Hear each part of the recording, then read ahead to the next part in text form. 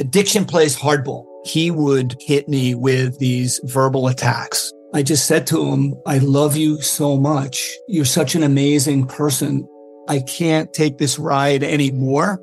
It was the fact that Dad made that sentiment and broke down. And years later, he told me it had a huge impact on him. Sometimes doing what's right for your loved one is the hardest thing to do. Karen is that right thing. Visit caron.org/lost.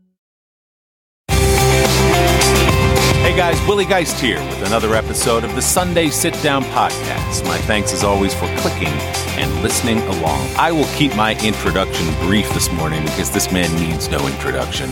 He is, spell it out with me, EGOT, Emmy, Grammy, Oscar, and Tony winner, John Legend.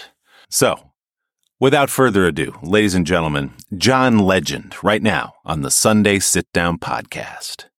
Thanks for doing this, John. My pleasure. Thanks for having me back. Great to see you. I think the last time we did it, we were Zooming. During the pandemic. That was Bigger Love, a couple years back. Bigger Love, and now we're here in person in New York. It's great to be here. I can't believe it's been that long. Yeah. And to be sitting with you on album day. Yes. Which is a big deal. It's a big deal. It's a big day. What does album day feel like? You've put so much into this, years and years of writing and work and everything, and now the world has it.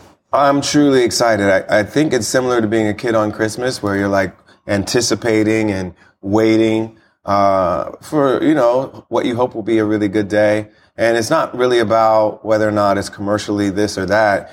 I just want people to have the music because I've been working on it for so long. I want them to love it. And I want to feel like that joy that there's a connection between what I created and what people feel from what I created. So I'm excited to have that feeling. And you were such a creative. I can only imagine you pent up at home the last couple of years, just writing songs and putting music to it. Well, that was the good side of not being able to tour. So we had time to write a lot. That's why I ended up making a double album. I was just so creative and productive and prolific during this time that I had a lot of material to choose from. And this is a very narrowed down version of what we wrote because we wrote about 80 or 90 songs. Did you really? We've put out 24 of them. Wow. So, yeah, we were so productive and wrote so much during that time. And I've been waiting to give it to the world, and here we are. So when you sit down, John, to do an album, is it different every time? Bigger Love, maybe you had one sort of theme in mind, and this time something different? Well, part of the choices I make beforehand are like who I want to work with. Sometimes it's a little more free-flowing, and, you never know who you're going to end up in the room with. But a lot of it's planned out at first, but you don't know what that collaboration is going to create. You just kind of people that you like and that you might be interested in working with. Sometimes it's people you worked with before. Sometimes you want to spice things up and change things up. This is the first time it was executive produced by Ryan Tedder. Yeah. My last two albums were executive produced by Raphael Sadiq. So it was a choice to work with Ryan. I had written with him before, but we had never done this much work together. And it was so much fun working with him.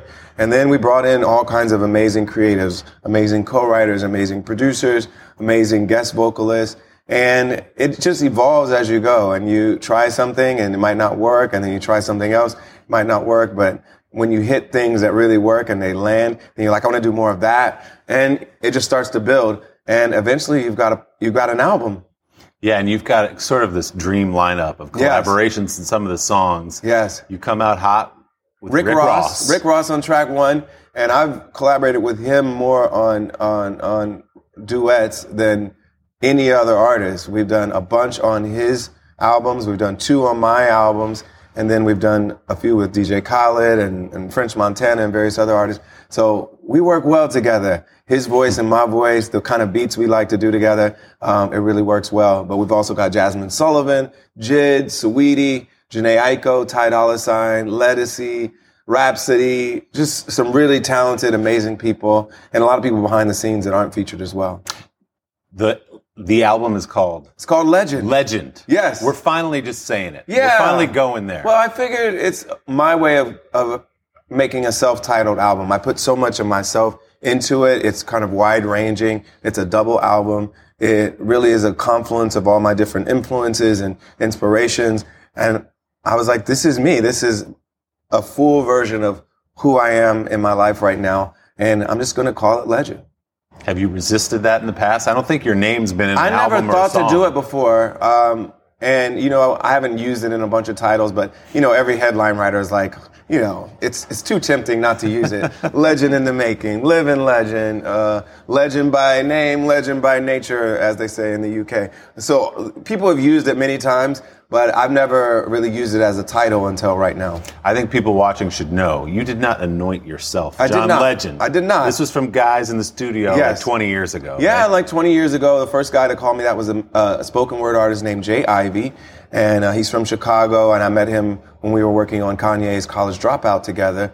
And he started calling me that, and it kind of evolved into a stage name. And I was hesitant to take it on as a stage name because, come on, I didn't even have a record deal yet. How could I call myself a legend? And then, I was like, I'm going to take this on because I'm not going to go into my career with this fear that it's not going to work out. I'm going to go into it with this belief that I'm going to make it work, and I'm going to try to live up to this name. And that's what I've been trying to do for a couple decades now. It's worked. I mean, it was pretty audacious, but it worked. It's working out. Yeah. Yes. So you got down to 24 songs from 80 or 90, you said. When you write 90 songs, how do you even decide what the 24 are going to be? And will the other ones end up somewhere someday? Well, when I've made albums in the past, I've usually written like 40 or 50 at least for a single album. So for this double album, we wrote a bit more. But yeah, there's a bunch of tracks that may never get heard. I don't know.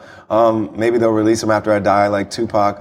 I don't know. But I like to write a lot, and I like to collaborate a lot. And then I try to really focus in on which songs really move me, the ones that feel necessary, the ones that I feel like will move other people. And I try to make it so there's no filler. That's a matter of opinion. But I think I made Legend with no filler. Yes, no skips. No skips. Listen to it right through. Right through, absolutely. Yes. And so, John, when you sit down to write a song, what is the process like for you? At the piano first? Or are you with a pen in your hand first? Sometimes. So sometimes I'm at the piano first. Usually the music comes first. Okay. And usually I'm either writing by myself or writing with 2 or 3 other people, and we'll start and figure out some music. We might figure out a groove, a beat. Sometimes a producer will come in with beats that are already started. And if something inspires us, then we'll start working on it. And the next thing I do is I'll start mumbling things that don't make sense into the mic. So I call it a mumble track, but it's a melody and a rhythm, but no lyric yet. So for ordinary people, it's just, so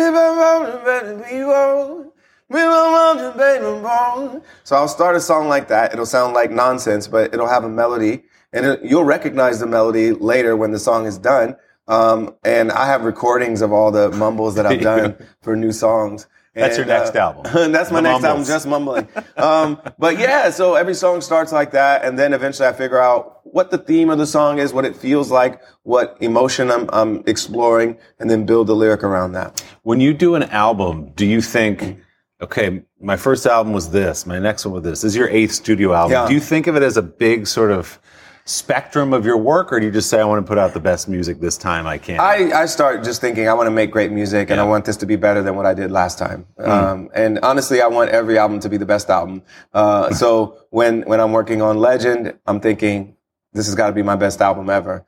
And I go into every project like that, and I go into it thinking I have to prove myself every time too, because I don't feel like I'm guaranteed success. I don't feel like I'm guaranteed that people will love it. So I go into it thinking I have to prove to them that it's worthy of their attention, worthy of their love, and worthy of them coming back to it. And so that's my motivation every time. Listening to the album and looking at the track list, some of the artists aren't household names that you collaborate with. They're incredibly talented. Yeah. And I thought, in some of these cases, this is John lifting up someone. He sees promise in the way you were lifted up when you were young. Absolutely. And artists did that for me at the beginning of my career, and it meant a lot to me. And I think I also like working with newer artists because they have a way of helping you refresh yourself and keeping you connected to what's next, rather than just kind of stuck with where you were before. And, I'm in my 40s now. I've been making records for 2 decades. And I think it's good for me to bring new energy into my life and into my creative process. I think I know the answer to this. Does Chrissy have a favorite song on the new album? I'm not sure which one it is, but I think it's Stardust. Oh, it's Stardust. Yes, Stardust, which is on Act 2. She's had a long time with that song, and it was we wrote it very early on in the process, and it was as we were going through a really tough period in our family. We had lost a baby recently, and it was just a tough time for us. And that song was very healing and very inspiring for her and for us as a family. And I think that will always be her favorite. So it's not the song that you wrote for her about the way you have that's grown. not the only one I wrote for her. I just happened to bring that one up recently, but we've got a few. But yes, that one too. She likes that one. That's too. a beautiful song. It was called Splash. Yes. It's a sexy song. A lot of my songs are about sex. A few of them. They are. But some about love. Yes, about love. Some of them about commitment. Some of them are about going through challenges together. Just the gamut of what it means to be in a relationship with somebody that's deep and lasting. Well, that's the song I was thinking of, which is where it's sort of this title is sort of a twist. But what you're saying is we're growing differently together, and the more we grow, the more I actually fall in love with you. Yeah, the song's called I Don't Love You Like I Used To. And when Chrissy heard the title, she was like, what?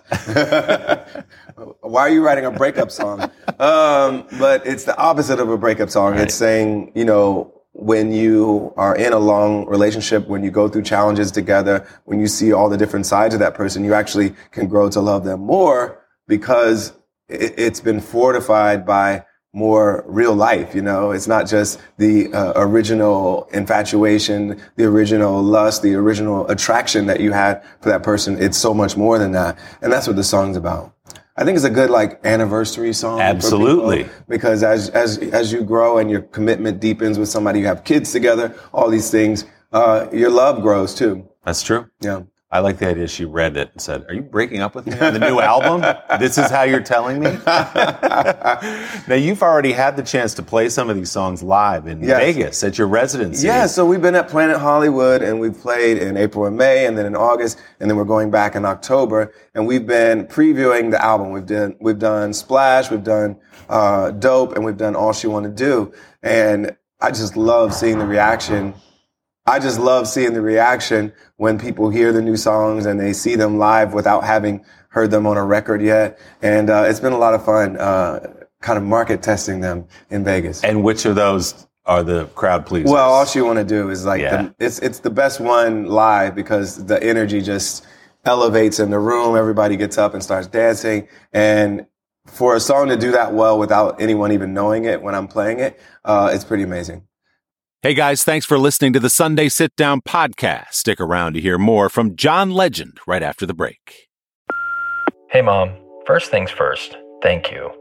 It's my 1-year anniversary of my decision to say, yes, I need help, and yes, I choose me. And that's the miracle. I'm lucky that the strongest person I know is my own mother. Love you, Mom. Maxwell. Be that strong person who makes the difference. If your loved one is struggling with drugs and alcohol, reach out to Karen for a different kind of addiction treatment. Visit caron.org/lost.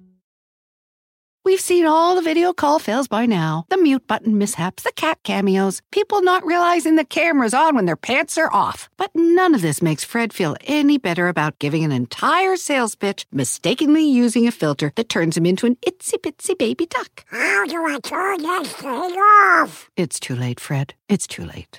When you realize it's better to do business in person, it matters where you stay. Welcome to the Hilton Garden Inn, Fred. The meeting room is right down the hall. Hilton, for the stay. Welcome back. Now more of my conversation with John Legend. You've been home writing songs, as you said, for a couple of years. What was it like to get out in front of that crowd again in Vegas and just feel that energy back finally? Well, my Vegas show is like no other show I've done before. We have dancers, we have feathers, we have the full Vegas glitz and glamour, but we also really wanted to take care to explore my entire career, my entire journey, my entire story. So it's a really autobiographical show, and we talk about me growing up in the church. We talk about my grandmother and her influence in my life. We talk about some of those records where I was featured on when people didn't really know who I was, like you talked about. We talk about all that stuff. And I love doing the whole show because it really sums up my career so far in a really great way. And it's a blast. With that autobiographical piece of it, when was the first moment, John, when somebody said, "Ooh, this guy can sing"? Do you remember what age that was? Was it in church? I was in later? church. I was probably 7 or 8. I was singing in the church choir. I had begged my mother and my grandmother to let me sing in the church choir. They were in charge. My mom directed the choir. My grandmother played the organ. And so they were in charge of the choir, but I was a little too young to be in the choir for a while. But I kept begging, and I'd be at rehearsal all the time with my mom. So eventually they let me join. And probably by the time I was 8 or 9, I got a solo in the choir. And I felt like I was on top of the world.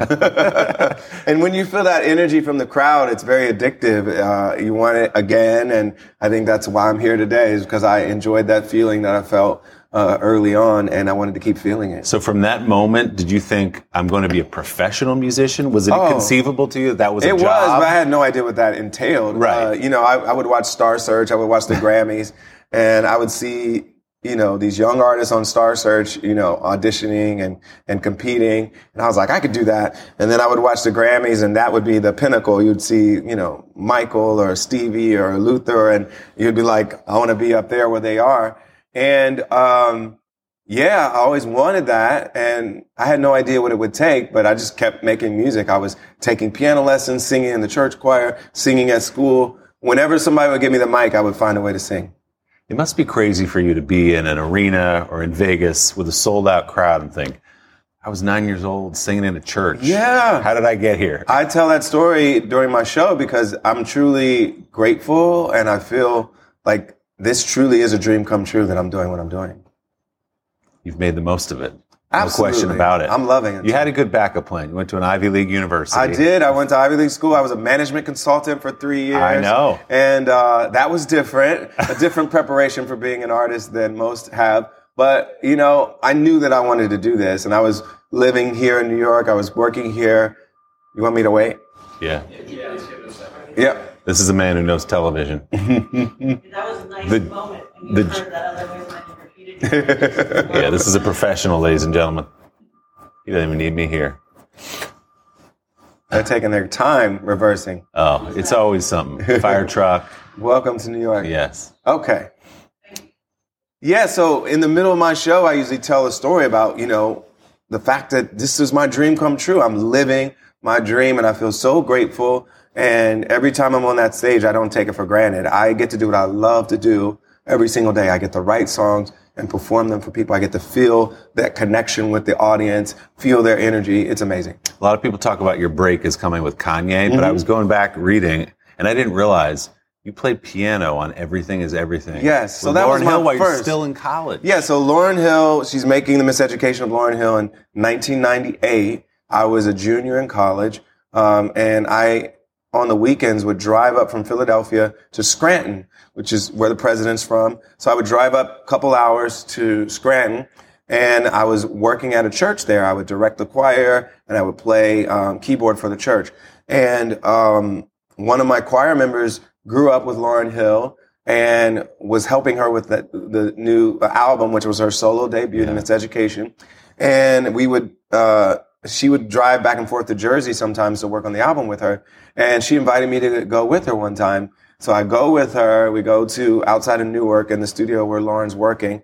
And they're working on a new song. And I'm down there just hanging out. And eventually my friend says, Johnny, why don't you play a couple songs for Lauren? She should hear what you can do. So I sit at the piano, play a couple songs. And then Ms. Hill says, why don't you play on this song we're working on right now? I played on the song, and it was Everything is Everything. Wow. And that was the first time I was ever part of a major record. And so I didn't know that the song was going to make the album. I didn't know that my part was going to make the song. But in the late summer, as the album was about to come out, Lauren's A&R person calls me up and asks me how to spell my name for the credits. And so I'm like, okay, I'm on the album. And then I go back to school and tell everybody I'm on track 13 of their favorite album, which everyone was playing. Yes. It was in every dorm room, every apartment. Everybody was playing it, and I was a part of it. Little did you know it was going to become an iconic album. Yeah. You were there just trying out songs. And I eventually got signed to that same label that called me up to ask for the spelling of my name. I signed to Columbia as my record deal when I first got signed. You never know where that break's going to come from, do you? Absolutely. Same goes with Kanye, I know. Yeah. Kanye was not yet Kanye West. He was not when you very met famous at the time. He was just starting to bubble up as a producer. And he was living in Chicago, but then he moved to the New York area. And I was roommates with his cousin. And his cousin Devon and I went to Penn together. We were roommates in New York together. And Devon says, I've got a cousin moving here from Chicago. He just started working with Rockefeller. He's a really good producer. And he's also rapping as well. So, you should meet up, connect, work together. So we invited him to my show at Jimmy's Uptown in Harlem. And I played the show, and then I met Kanye after the show. And eventually, a few months later, we started writing together. He would help me with my demo, which eventually became Get Lifted. And then I would sing and play keys and write with him on his demo, which eventually became The College Dropout. It's so cool to think about. Kanye's living in an apartment in Newark. Yes. Just writing songs. There was that documentary that shows him working out Jesus Walks. Absolutely. And so I was going in there to write with him and sing with him. And then he was helping me work on my new music too. And then eventually I signed with his production company, Good Music. And we made Get Lifted together and a bunch of other albums after that. And man, you started off with a bang. Your first album gets 8 Grammy nominations, wins 3 of them. Yes. What was that moment like for you? Because album 1, you're here. You've arrived. It was surreal. And, I didn't have any expectations that it was going to do that well. But that year leading up to it, we started to see more and more growth.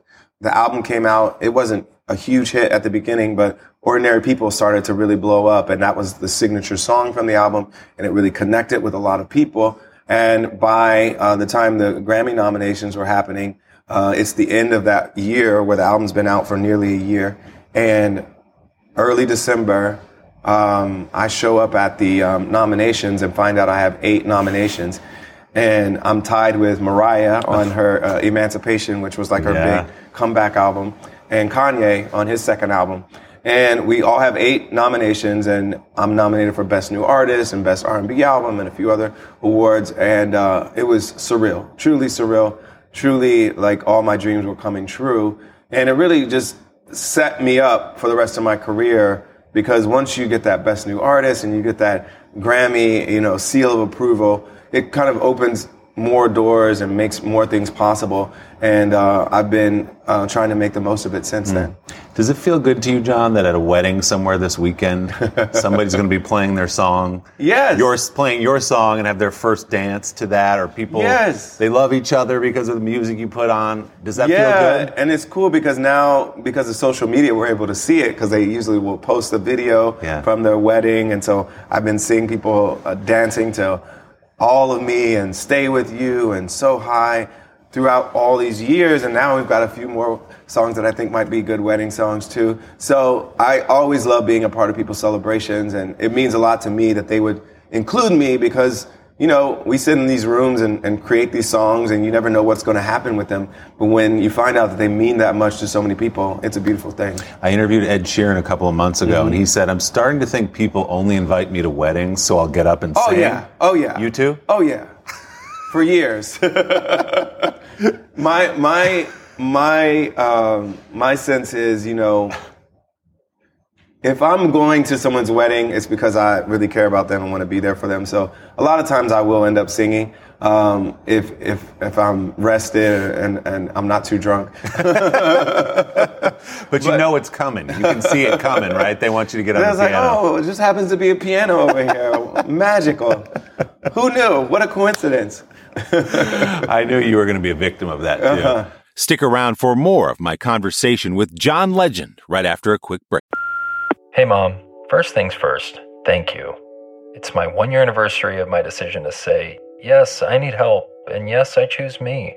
And that's the miracle. I'm lucky that the strongest person I know is my own mother. Love you, Mom. Maxwell. Be that strong person who makes the difference. If your loved one is struggling with drugs and alcohol, reach out to Karen for a different kind of addiction treatment. Visit caron.org/lost. We've seen all the video call fails by now. The mute button mishaps, the cat cameos, people not realizing the camera's on when their pants are off. But none of this makes Fred feel any better about giving an entire sales pitch, mistakenly using a filter that turns him into an itsy-bitsy baby duck. How do I turn this thing off? It's too late, Fred. It's too late. When you realize it's better to do business in person, it matters where you stay. Welcome to the Hilton Garden Inn, Fred. The meeting room is right down the hall. Hilton. for the stay. Welcome back now, the rest of my conversation with John Legend. So you, of course, have the famous love songs, but you've also spoken so much about our society and justice and all those themes that are important to you in music and outside of music. Yeah. How crucial is that to you to sort of be a voice for those things, especially in this time?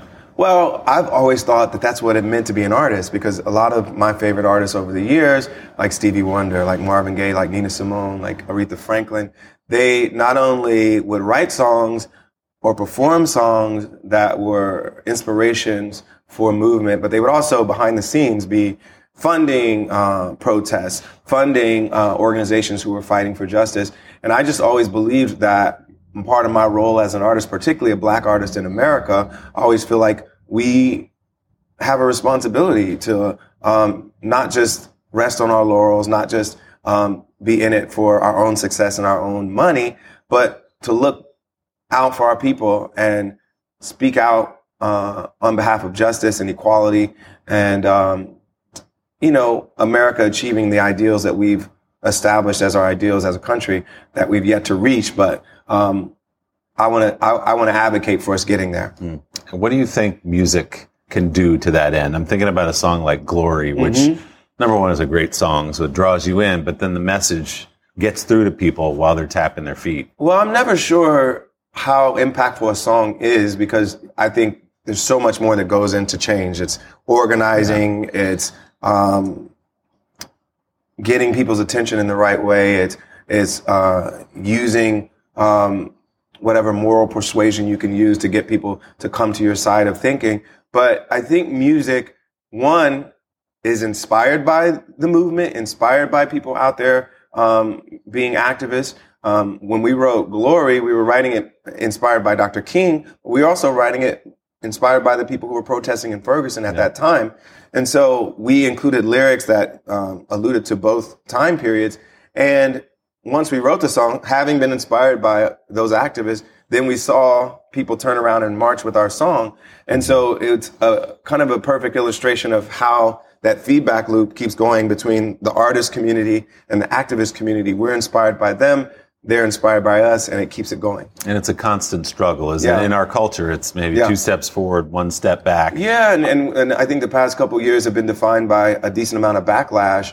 I think Trump was a backlash to Obama. I think you've seen the backlash recently to the George Floyd protest with all the anti-CRT and all this other stuff that you've seen. And so there's always been a backlash, whether it was the Civil War and Reconstruction. You saw the backlash to that, and Jim Crow kind of lasted for decades as a backlash to the advances that we made right after the Civil War. So America's history has been progress and backlash. And all that means is that we can't rest. We have to keep fighting and keep pushing toward a more perfect union and a more just country. Things have felt pretty bleak at times over the last several years. I deal with it every morning on TV all day. Yeah. What gives you hope, John, for America right now?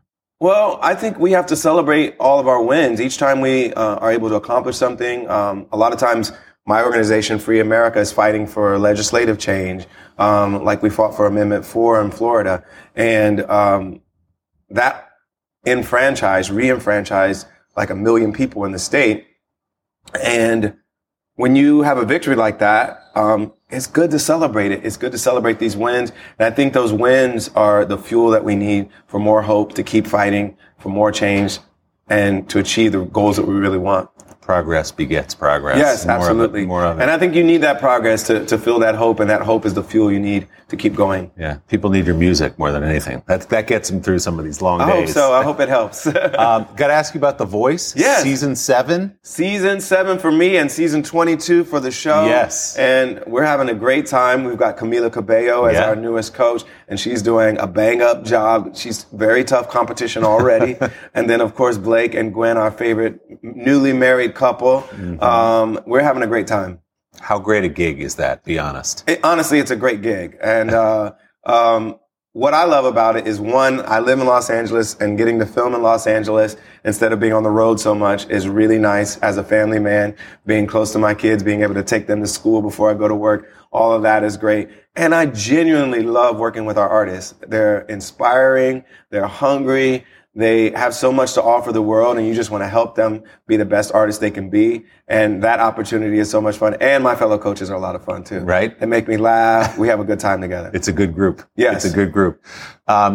You mentioned a minute ago, Chrissy, pregnant again. Yes. Very exciting. Very exciting. Congratulations to you. Thank you. We're excited. And, it's always a bit of cautious optimism, especially when you've lost one before. But we really feel excited. We're looking forward to this new joy in our lives. Our kids are excited too. They're getting ready. And we're all excited.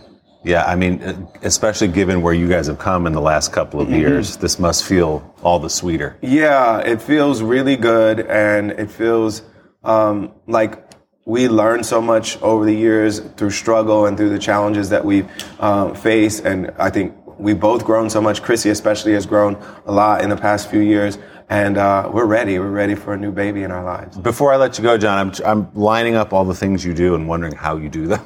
I'm looking at, you're going to go out on tour, you got the Vegas residency, you've got The Voice, the new album, you're going to be out promoting it. How do you sort of allocate your time? Because you're there with your kids, you're there with Chrissy.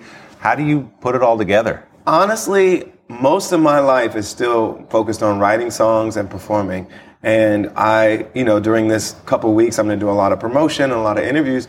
But I try to focus really on the art, on the creativity, and on my family. And those are my main focuses. Everything else is important, but I also have really great people helping me with them. So I have a team that works with me on my philanthropy, and they do a lot of the hard work, the heavy lifting, and I come in when I need to. My team that helps me make my wine and distributes it around the world. Like, they're all working hard to get it in stores and do all the things. And I come in when I need to come in. So I think having a great team, delegating the work that they're really good at to them, and then coming in when I need to is probably the secret. And I stay focused on art. I stay focused on being a creative and making music for a living. That's what allows for everything else. Absolutely. Yeah. You know you've made it when you have your own wine.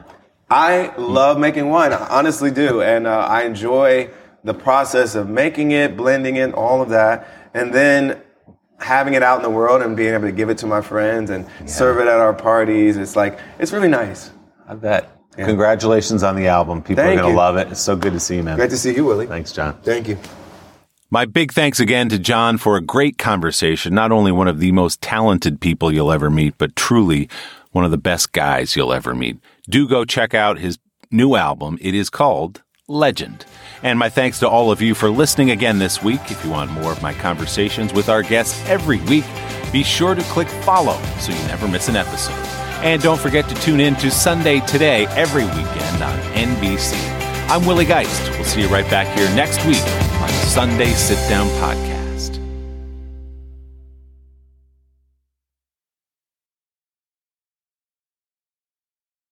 Hi, Max. I wanted to share something with you. I wanted to tell you how grateful I am and how you've embraced your sobriety since day one. I'm grateful for how you changed your life.